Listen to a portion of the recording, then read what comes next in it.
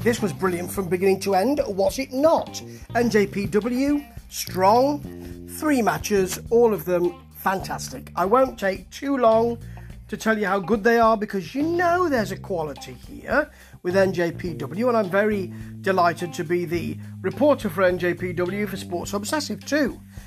First of all, we've got Kozlov and Matt Morris. Now, or rather Matt Rehwoldt. Now, while he's being Matt Rehwoldt, and I have some issues with this because he's both performing as Rehwoldt behind the stick and on announcing duties. No Kevin Kelly again. Maybe that's changed, which is a shame. But at least he's not Matt Morris, the drama king, while he's doing it. So, if we can get less Matt Morris, I'd be delighted. Now, we know that Kozlov has got an on-screen love-hate thing going with Rocky Romero, and he's teaming tonight with Fred Rosser.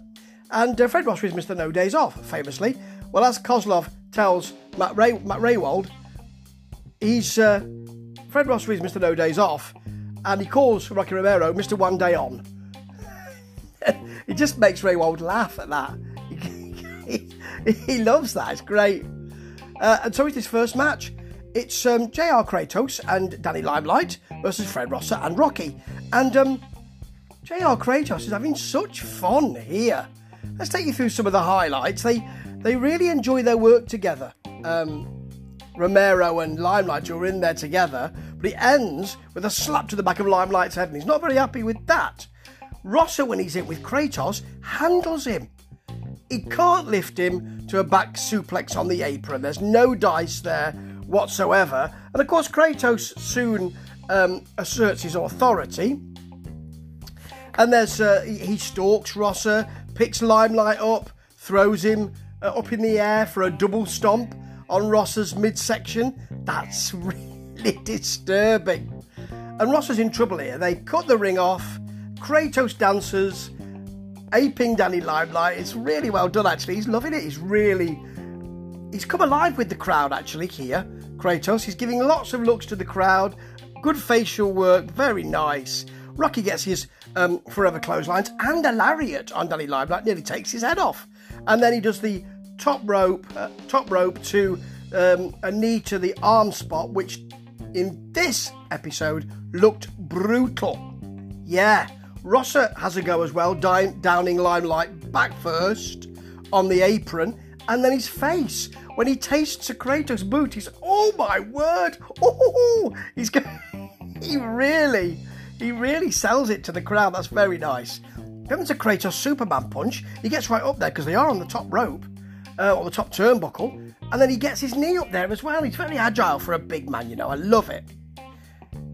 His Falcon Arrow is something special. He must do that with such power.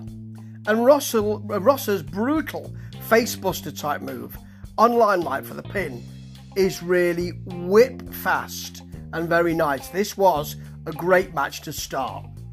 And then you've got Lio Rush versus Taiji Ishimori. Next up, it's fabulous. I like Ishimori's flashing helmet. He was wearing it on his head. Don't be excited. It's the first time they fought. Sure, it won't be the last because they avoid and counter each other at such speed. And then there's a really nice sports entertainment and wrestling section or moment or tactic where Ishimori goes out with Lio Rush, bends his arm through the barricade or the barrier, and then kicks it. And then works on the arm, a drop kick on the arm as Rush is trying to hit the handspring. But then he hits a nice handspring out elbow with his messed up arm, and he's selling that arm very well, actually. There's a really nice Lio Rush Falcon Arrow for a long two, and then a great Ishimori shoulder breaker. And because he can't get his shoulders up so much, Rush bridges out of that pin. That's beautiful, beautiful wrestling work. Really nice. Best move of the night is the Ishimori swinging tilt-a-whirl, very nasty arm breaker. He holds onto it into a crossface, beautifully segued, really nicely done. Rush comes back and gets him in the position for a pile driver, but it's countered by Ishimori for knees to the face. Brilliant. And then Rush, he brings about, from both commentators with a lovely spinning kick for a long 2. It really smacks into his face. And a final hour frog splash from Rush for the pin. This was such a good match and sets things up for a more brutal, big man finish.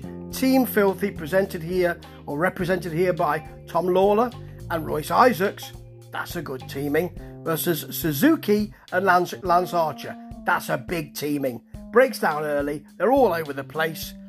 At one point, Lawler goes after Suzuki, who is really cheesed off by those punches. I think I'll have a bit of that myself. Of course he does. Team Filthy work very well together, actually. Archer gets in, destroys Tom Lawler, actually. And then he hits a blackout on him. And at the same time, Isaac hits a go to sleep on Suzuki, or just after, really. There's a suplex from Isaacs, which looks like it might have downed Suzuki. A long 2, but Suzuki comes back with those superb slaps. Isaacs, he's a jumped up little gentleman, tries to get some of his own in. How dare you? Suzuki just goes back to those slaps and really destroys him. Hits the brainbuster for the pin. And then afterwards, Dickinson's out, jawing with Suzuki, and I would love to see that match. As Matt Rewalt says, yes, I would like to see that. I'd love to see that match. There's also a very ridiculous moment when afterwards Archer says, "Are you having a good time?" The crowd shout, and he said, "Yes," or rather, "Yes," which is his tone of voice in my ear. It's a great hour and 6 minutes, this. It goes by so quickly. And there are 3 superb matches here. You know, they've been jousting with ROH for the best wrestling on the planet. ROH is taking a holiday, a hiatus, a pivoting, a reimagining, which is very sad. NJPW is still going strong. And I reckon that NJPW Strong is better at the moment than some of the stuff on the main roster. It's a big statement to make, but watch this hour, and I reckon you might agree. Ta-ta.